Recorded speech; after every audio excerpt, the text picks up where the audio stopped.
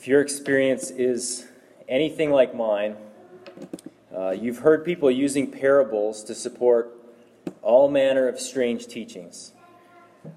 I've seen parables appealed to in order to support the idea that entertainment is an important or necessary or valid feature in church. Jesus, after all, we're told, was a great entertainer in the stories he told.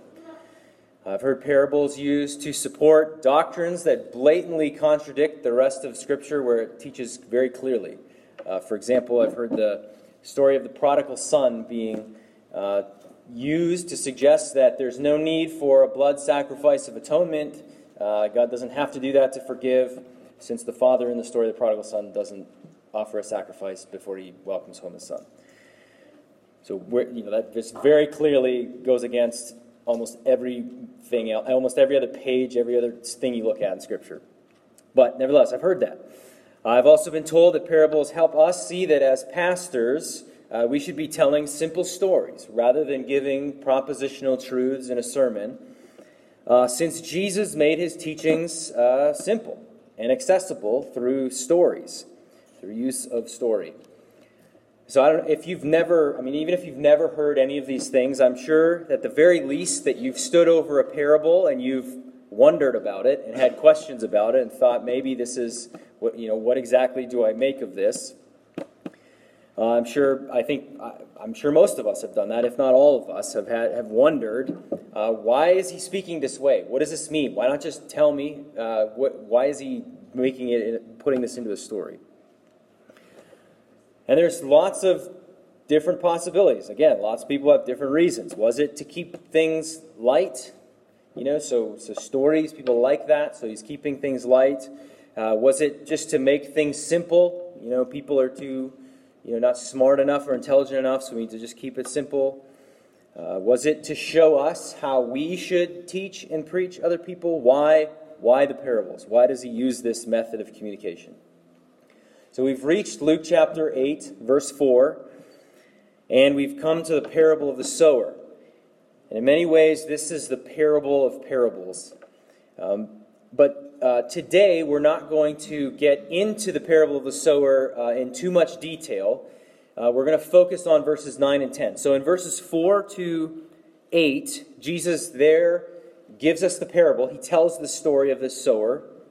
We'll read it in just a moment, but he tells the story of the sower. And then in verses 11 to 15, he goes on to explain that parable. But in between, in verses 9 and 10, there's this important section, small as it is, in which he explains why it is that he uses parables in the first place. And so we're going to focus on these verses, which I'm hoping will help serve us as we continue to look at parables through the rest of Luke. So we have this parable here, and then really the bulk of the parables come a little later in chapters 13 through 16. We'll see a few before that.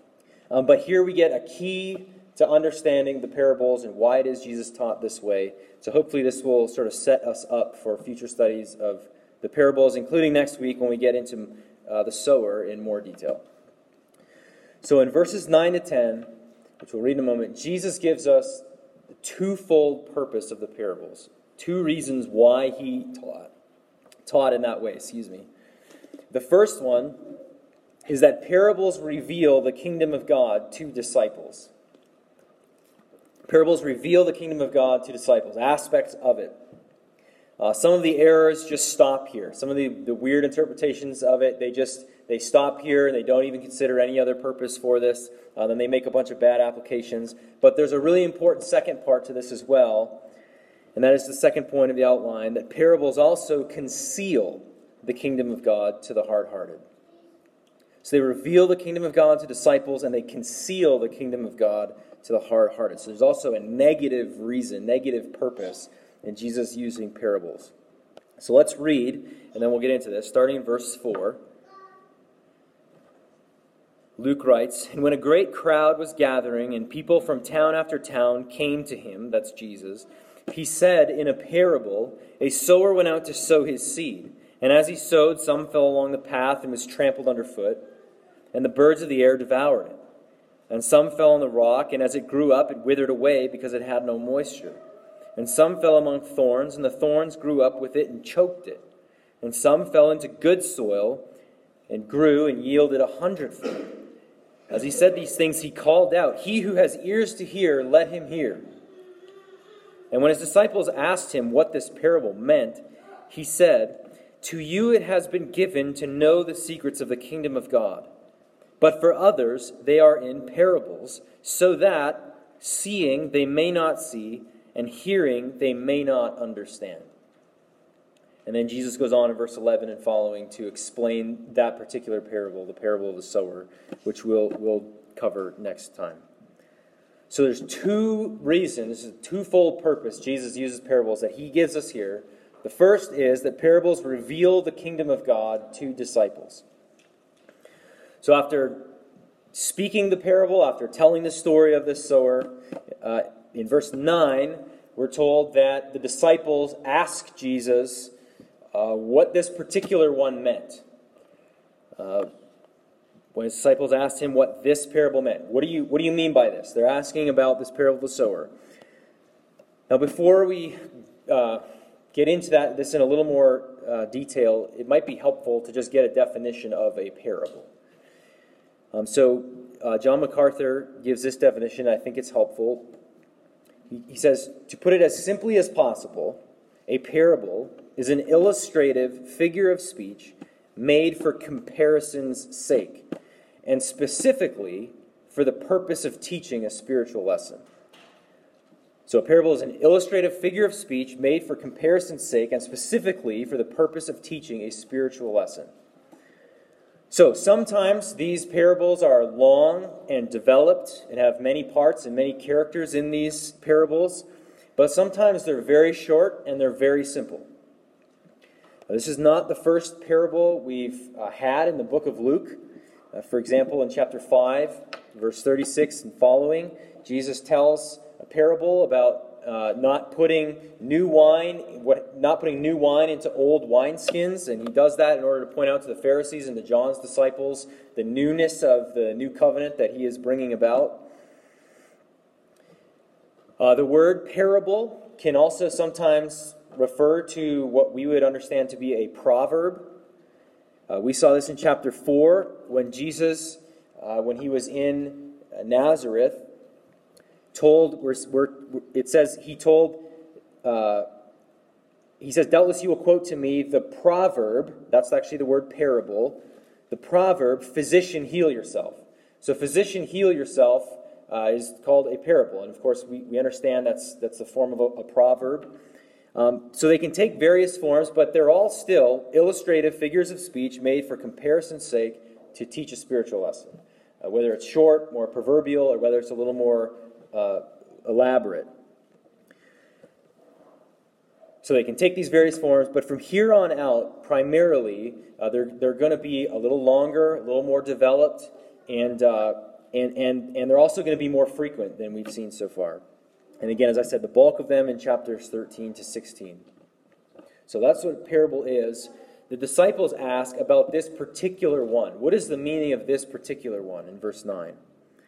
But before Jesus answers that question, he first explains why it is he uses parables in general, why he uses them at all. And he says in verse 10, "To you it has been given to know the secrets of the kingdom of God, but for others they are in parables, so that seeing they may not see, and hearing they may not understand." So for one group, the reason is negative, so that seeing they may not see, and we'll look at that in just a moment. But for the other group, the reason is positive. To you it has been given to know the secrets of the kingdom. They instruct about the kingdom. They give insights into the kingdom. So because they've been granted faith, they've been given to know the secrets of the kingdom, parables served the disciples by revealing truth about the kingdom to them. So this, for them, they serve an illuminating purpose. They're helpful. And so as I said, parables teach a spiritual lesson. Specifically, we're told here, they teach us about the kingdom of God. They're lessons, they're parables, they're stories that reveal the secrets of the kingdom of God, it says. Now the word translated secrets here is the Greek word mysterion, from which we get our English word mystery. And that's often how it's translated in the New Testament. So if you think of places where you know the Bible talks about mystery of the kingdom, mystery of the gospel, that's the same word. So in the New Testament, the word mysteries refers to previously hidden or partially hidden truths in the Old Testament that have now been revealed in the New Testament. So they're hidden or partially hidden in the past, but now they've been revealed in the New Testament. They've been revealed by Jesus and to the apostles, and then passed on to us. So Paul often refers to the gospel as the mystery. He talks about the mystery of the faith. He's not talking about something that's not understandable. It's not talking about something that is beyond all ability to grasp. But he's meaning something that wasn't fully made known in the past, but has now been more fully made known in the present. So in Colossians 1:26, Paul refers to the reality of Christ dwelling in a believer as the mystery hidden for ages and generations, but now revealed to his saints. In Ephesians 3:4, I think through 9, this word is used quite a bit, this word mystery. And in verse 5, Paul refers to this mystery of Christ, which was not made known to the sons of men in other generations, as it has now been revealed to his holy apostles and prophets. So again, it was hinted at in the past, but it wasn't as clear as it is now, as it has been revealed to his holy prophets and apostles now in the new covenant, in the New Testament. So, these parables for believers, for disciples, for Christians, they give insights into the glorious realities of the kingdom of God. They teach us about this kingdom in which we reside. So they teach us about the Christian faith and about how things work and what we ought to expect as Christians and how things function within the kingdom of God. So that's what these do for believers. Notice also here that Jesus tells his disciples that these insights, these mysteries, these secrets of the kingdom have been given to you. It says, to you has been given, has been granted to know these mysteries, to know these truths. Well, who grants this? Who gives this insight? Who allows this? Who grants this to them? It's God, clearly. God alone is the one who grants the ability to understand these truths, to grasp them, to believe them. And so this is telling us, this is revealing to us that God in his grace has opened the eyes of his disciples, of Jesus' disciples, and has given them spiritual life. And this is what enables them to be able to perceive, to be able to understand, to believe these things he's teaching. Now, Paul says something similar in 1 Corinthians 2:12-14. He says, now we have received not the spirit of the world, but the Spirit who is from God, so that we might understand the things freely given us by God. And we impart this in words not taught by human wisdom, but taught by the Spirit, interpreting spiritual truths to those who are spiritual. So, one must be born again, one must be born of the Spirit, one must be made spiritual, all the same thing, in order to ultimately understand and grasp, believe the truth about the kingdom of God. Otherwise, left in our sin, we reject it. We will not receive it. The natural man cannot receive these things, Paul says. We must be made spiritual by God. These things are from him so that we might understand. And so what Paul is saying in 1 Corinthians 2 and what Jesus is saying here, it's essentially the same thing. Right? Consistency in what is presented. It's not just a Pauline thing, it's a Bible thing. To the spiritual have been given the ability to understand. And it is the grace of God that he gives to his elect. In commenting on this verse, John Calvin says this. He says that this statement here, quote, is intended by Christ to exhibit the magnitude of his grace bestowed on his disciples, in having specially received what was not given indiscriminately to all. If it is asked why this privilege was peculiar to the apostles, the reason certainly will not be found in themselves. And Christ, by declaring that it was given to them, excludes all merit. This is a gift. They've been shown grace from God. The ability then to understand as spiritual beings. And this gift is given to all believers. If you are born again, you're trusting in Christ, you are spiritual. And what this doesn't mean that every Christian, everyone who's born again, every true believer will understand every teaching of Scripture just right away. You just open up the Bible, you read something, and boom, it's just perfect understanding. This doesn't mean that. This doesn't mean that every time you read a parable, you should just automatically understand it, no problem. That's not what this is saying. Clearly, it's not what this is saying, because the disciples themselves, who he has just said have this gift, are here asking him for an explanation. So just because you might need to look at it a little further, it doesn't mean you are unspiritual, you haven't been given, you haven't been made new, you're not a Christian. That's not what this is saying. Even here, we see the disciples, they need help understanding, and yet he says to them, they have been given the gift, they have been given the ability to know the truths about the kingdom of God. So what it means then is that the parables, for those with ears to hear, they are for our edification. They're to help our understanding of God's kingdom. As we apply ourselves to understand them, the parables, they will help us further understand this kingdom to which we belong. And so, just a couple of points of application. First, if you're a believer, then I think first we need to stop and just remember that we have received this as a gift from God.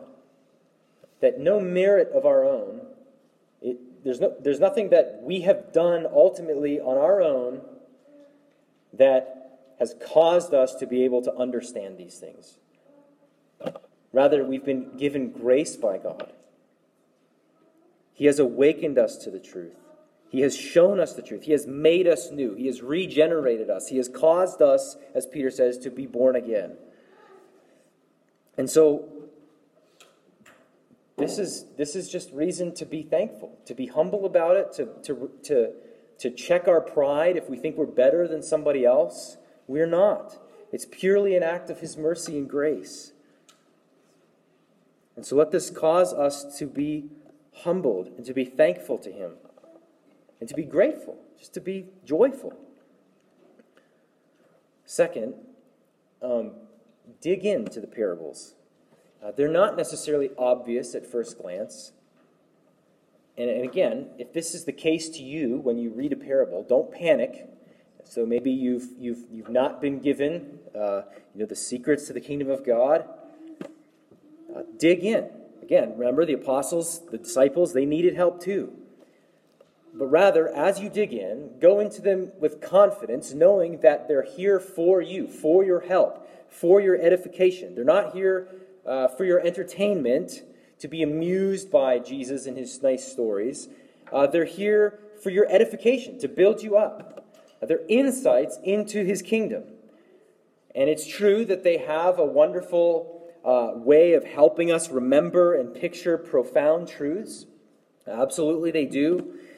So in this way, they absolutely are a great teaching method that Jesus used to help us, to help his people. Great way of us learning and knowing profound truths. So for example, the parable of the sower, we'll look at more next week, highlights the various responses to the gospel that we should expect as the gospel goes forth. And it reminds us to be careful how we listen and how we ourselves have responded.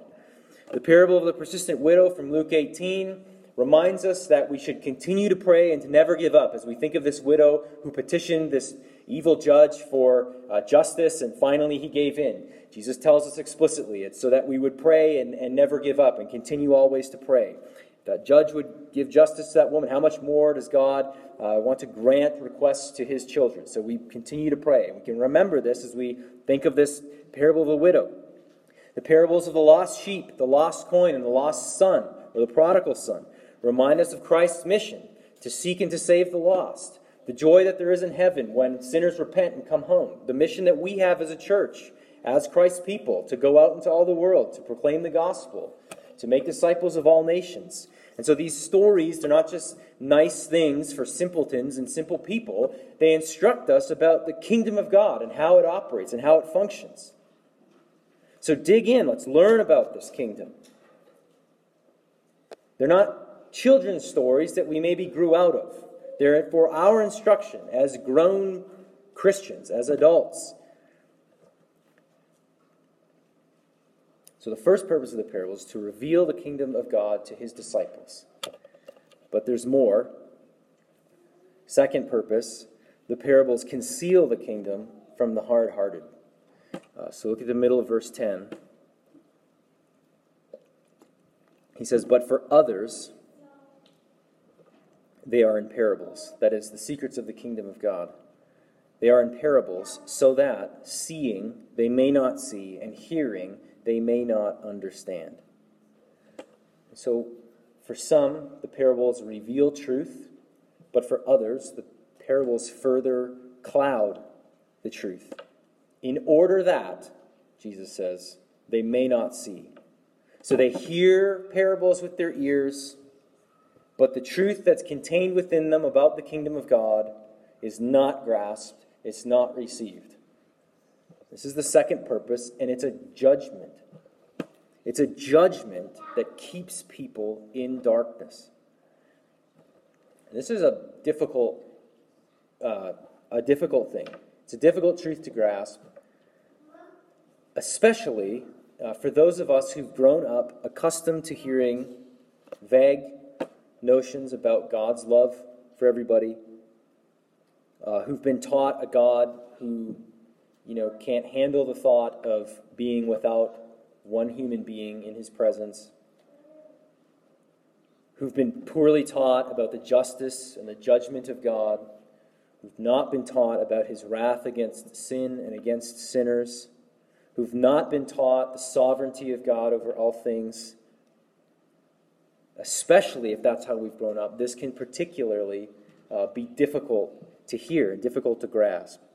And just simply as fallen human beings, as sinful human beings, this can be difficult. And this purpose of the parables is a sobering reality, as it was a solemn judgment upon some of those who heard Jesus teach. So the question arises, why does he do this? Why would he teach in this way? Why would he have this purpose in his teaching? Why would he make things more difficult for some people? Well, this saying, this verse, of course, should not be understood on its own. It doesn't come to us just divorced from context, immediate context, or the whole book of Luke. There is context. This saying needs to be understood in light of the rejection of Christ that he has already experienced. The rejection that has already come as Jesus has taught. I think this is even more clear in Mark and in Matthew, but it's also here in Luke too. So prior to this occasion, Jesus has taught, and he has given many proofs of who he is, many proofs of his divinity, many clear explanations about who he is. He is the Son of David. He is the Messiah. Now, there were some people wondered exactly what it would look like when the Messiah came. We see his disciples have some misunderstandings. John the Baptist even had some questions about that. But when he says that he's the Son of David, there's no question about what he's saying. He is the Messiah. He is the one the Old Testament prophesies about. He said in Nazareth that he was the fulfillment of Isaiah 61, that he was the one who was coming to bring good news. He was the servant from the book of Isaiah who would usher in this new kingdom of God. This is him. He has healed many people of diseases. He has cast out demons. He has raised the dead. He's done all these things that are not ambiguous in any way, and yet he's been rejected. If you remember back in chapter 7, verse 34, the Pharisees conclude that the Son of Man is a glutton and a drunkard. Why? Because he came eating and drinking He wasn't fasting and going along with the dirge they were demanding of him. Instead, he's a friend of tax collectors and sinners. He's a glutton and a drunk. This is how they respond to the Lord Jesus, who's come. In Matthew and Mark, this parable comes later on the same day. It's a busy day. Later on the same day that Jesus is accused of casting out demons by the power of Satan.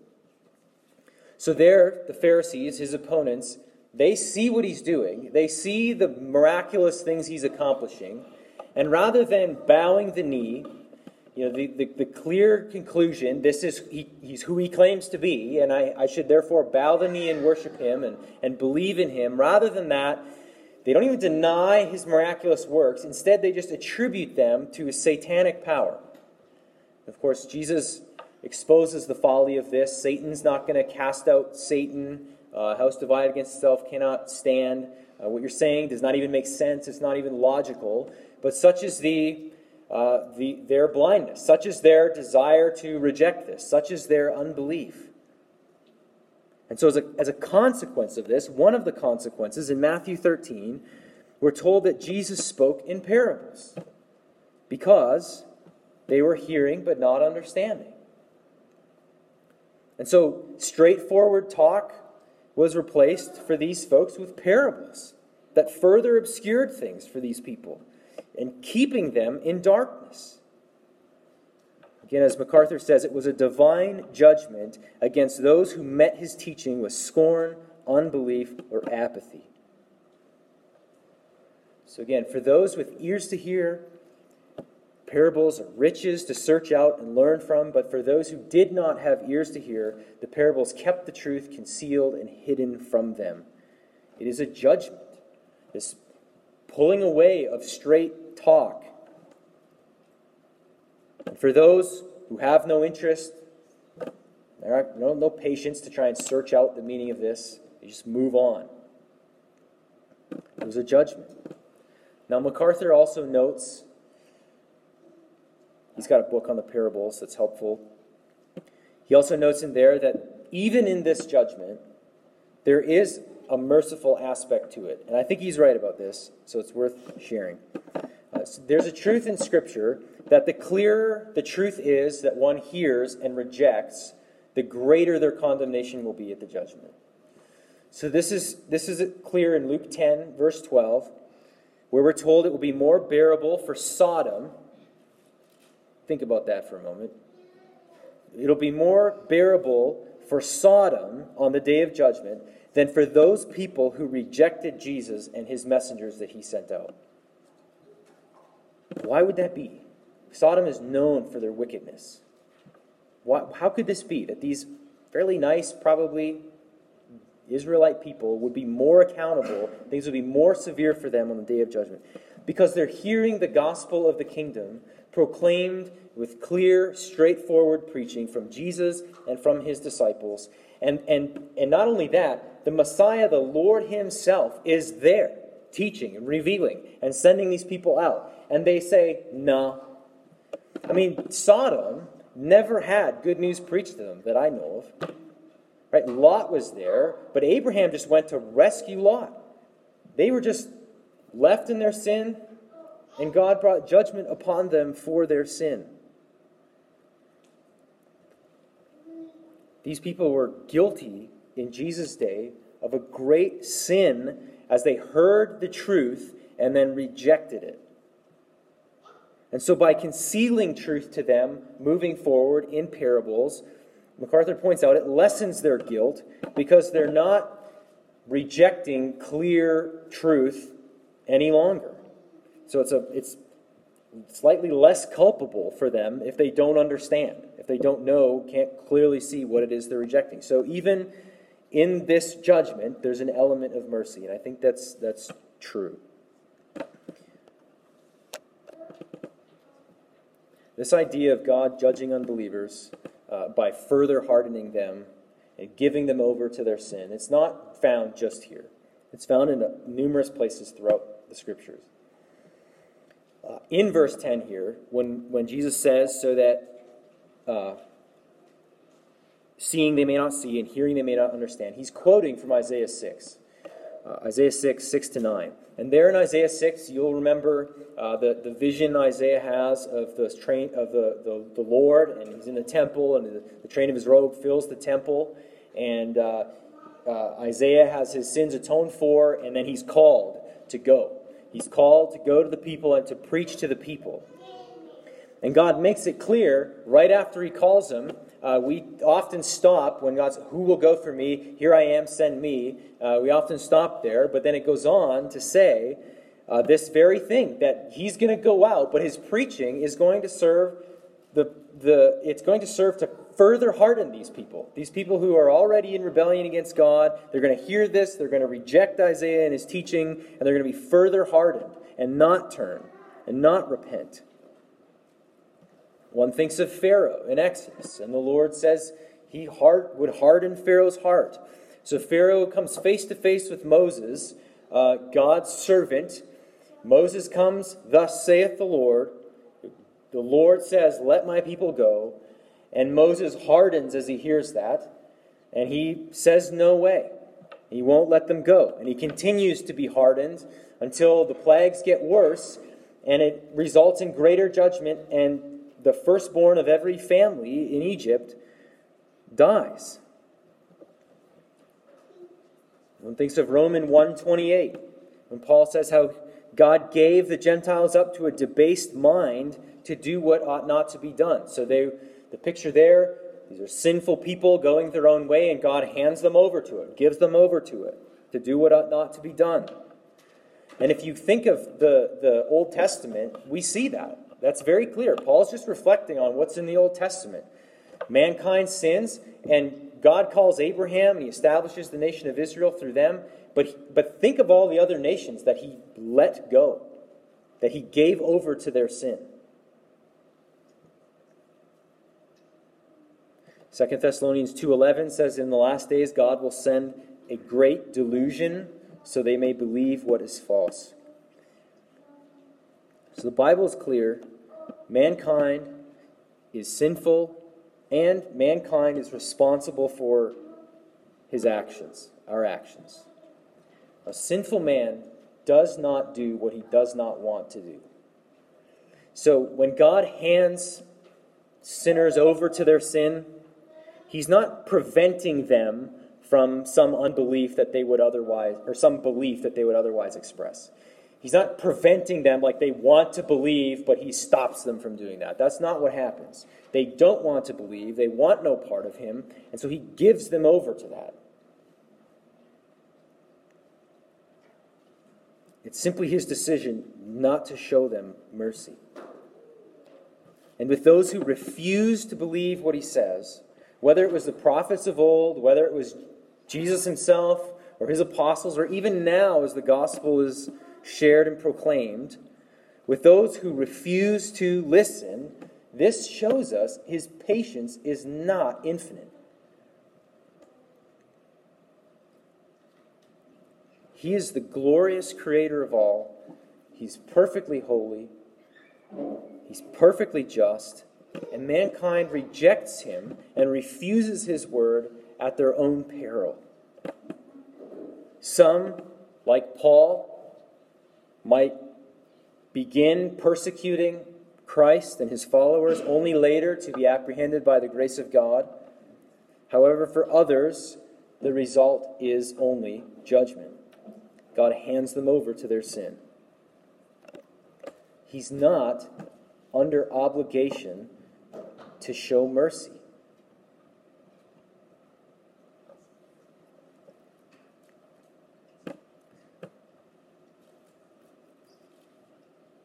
When the gospel is proclaimed, when God speaks, it is not a game. It's not a game. Today is the day to respond to Christ. You see here that rejection, unbelief, persistent unbelief, is not a joke. And so if you have ears to hear, repent of your sin today. Don't play games with the Almighty. He knows everything. We will not escape. And as was read earlier in the service, repent, his call, God's command to mankind. Repent of your sin. Confess it. Cast yourself on the mercy of God. Look to Jesus in faith. Confess your sins to him. Turn from your unbelief. Trust in his Son. We don't know. We don't know when it will be too late. And we see all over the Bible the urgency of the moment. Hebrews 3 and 4. Today is the day. Now, if you're trusting Christ,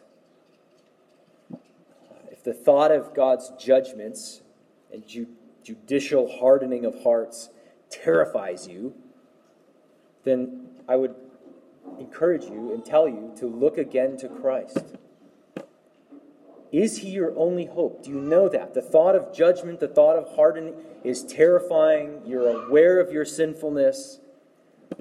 If that terrifies you, look again to Christ. Your only hope. Rest confident. If you've repented of your sin, you're trusting in him, rest confident that he has shed his blood for you, that he will see you through to the end. And if you have that hope, you believe that, it's evidence, you have ears to hear.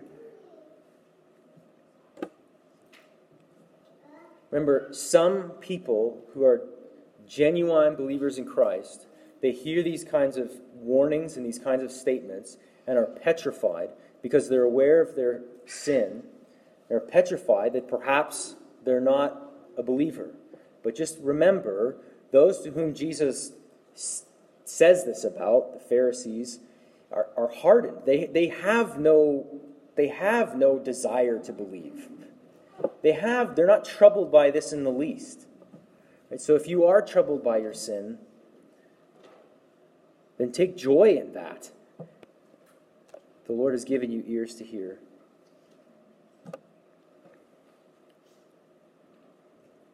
So this purpose, the second purpose of the parables, it also shows us that we're not to teach in this way simply because Jesus did it. Okay, we know we don't do this. We don't do everything Jesus did, right? Nobody here is dying on the cross as a propitiation for anyone else. So just because Jesus did something doesn't mean automatically everybody should do the same thing. Okay, so again, part of their purpose here of these parables is a judgment. And we don't have the authority to administer that judgment. We don't declare whom God is saving and not going to save. We don't know. That's not for us to decide. This is God's work. This is his to decide. Rather, we are called, like Paul, to proclaim the gospel as clearly as we can, as straightforwardly as we can, and as broadly as we can, which I think the parable of the sower, we'll look at next week, also shows us. Paul, if you'll remember, told the Corinthians he didn't go to them proclaiming the testimony of God or proclaiming the gospel with lofty speech or wisdom. He's not trying to use fancy words, but he preached Christ crucified in just a straightforward way, as clearly as he could. He preached to them. And he says there, again in 1 Corinthians 1 and 2, that to those who were called, or we could say, to the ones to whom it was given, the preaching of Christ was the power of God unto salvation. And to others, it proved to be mere folly. Jesus wasn't showing us that people needed short stories instead of propositional truths, that people can't handle that. Yes, it's true that his parables reveal truth to disciples about the kingdom, but the other side of the coin was that they served as a judgment against the hard-hearted, keeping them in their unbelief. And so, in the parables, we see both the mercy and the severity of Christ. He mercifully teaches his truth to disciples. He explains his parables to them, as we'll see next week. But the parables also cast a judgment upon those who were hard-hearted and refused to believe, keeping them in their darkness. So there are wonderful riches to be found in the parables, but they also give us a reminder that God will not be patient with unbelief forever. Time does run out. And so now is the day of salvation. So if you have ears to hear, do not delay. Let's pray. Heavenly Father, we tremble at the thought of your judgments. We thank you for pouring out your grace in a grand display of your mercy that we might believe. We ask that you would do this for many more people, many more who are in darkness all around us. May none here delay in getting right with you, young or old. Do not, Lord, let pride or anything else, love of sin, keep us from you.